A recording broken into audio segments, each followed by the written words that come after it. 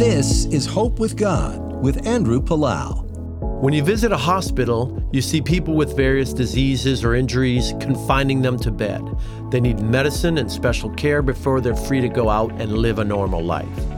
Just as an illness can bind our bodies, sin is a chain around our souls. Jesus Christ is the only one who can free us from this chain and give us new life. Salvation is found in no one else, the Bible says in Acts 4:12. Would you like to live free in Jesus Christ? Make the decision today to receive Him into your life. He brings healing. I know because I've experienced it myself. At the age of 27, I asked Jesus to free me from the sins that had a hold on me, and I gave my life over to Him. He has brought me joy and blessings, and I pray that you too will receive Him today. Always remember, there is hope with God. This is Andrew Palau.